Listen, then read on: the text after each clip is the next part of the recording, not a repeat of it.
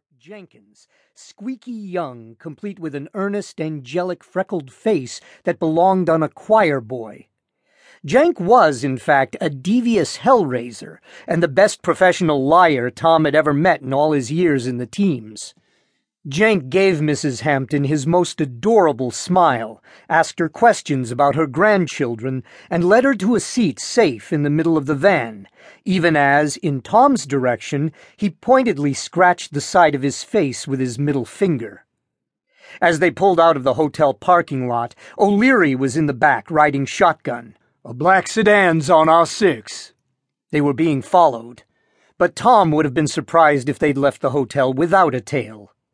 Jank and Lopez were oohing and eyeing over pictures of Mrs. Hampton's profoundly ugly grandchild when they heard the first of the sirens in the distance. Ensign Sam Sterrett, who was driving, met Tom's eyes in the rearview mirror. "Steady," Tom said. Until they knew for certain those sirens were coming for them, making a run for it would be foolish. Running would blow this entire charade out of the water, and right now they were still firmly planted in pretend. The government was going to let them get on that plane. Sure they were. Wildcard, also known as Petty Officer First Class Kenny Carmody, was riding up front, monitoring the radio, fine-tuning the signal for the benefit of Ensign John Nilsson, the team's language expert. 4 cars and 1 Army transport, LT, carrying a full platoon heading out from the airport ready to intercept. Ordered to use force if necessary," Nilsson reported. Wildcard turned back to look at Tom with glee. But then again, there wasn't much Wildcard didn't do with glee. "Plan B, Your Holiness?" Admiral Crowley had stressed the importance of using diplomacy over force in carrying out this mission. Tom knew if his squad fired the first shot, there'd be a hell of a lot of explaining to do. But he'd far prefer an uncomfortable few hours in front of Crowley's desk explaining that than having his entire squad and the delightful Mrs. Hampton spend the next 6 years of their lives in some shithole prison cell, the subjects of an Amnesty International letter-writing campaign. Plan Bravo was looking like a damn good choice. "Let's do it." The words had barely left Tom's lips before O'Leary neatly shot out the front tire of the black sedan. Sterrett took a hard right on 2 wheels, leaving both the main road and the swerving black sedan in the dust. Mrs. Hampton started screaming as they narrowly missed a head-on with a vegetable truck. "What are you doing? What are you doing?" Jank raised his boyish tenor to be heard over her.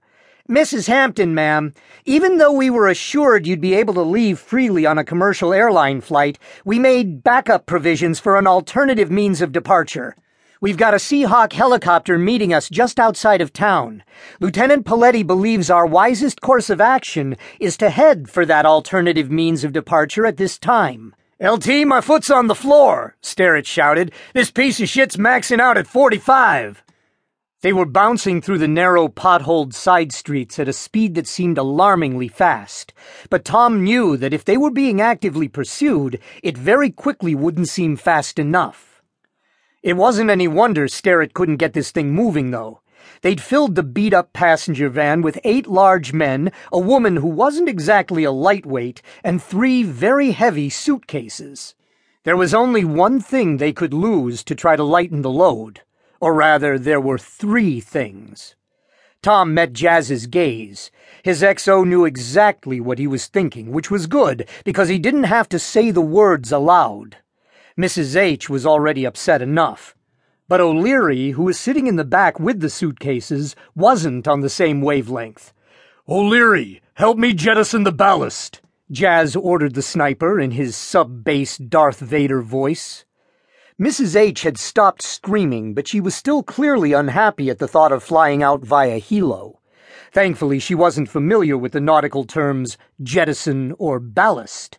At least the protests wouldn't begin until it was too late to make a difference. "I get airsick on anything smaller than a 737, she complained. Tom leaned over the back of his seat, turning to face her, hoping that what he was about to say would make her realize the gravity of their situation. "We just heard a radio message that ordered 4 secret police vehicles and a transport carrying 30 soldiers to stop us by any and all means."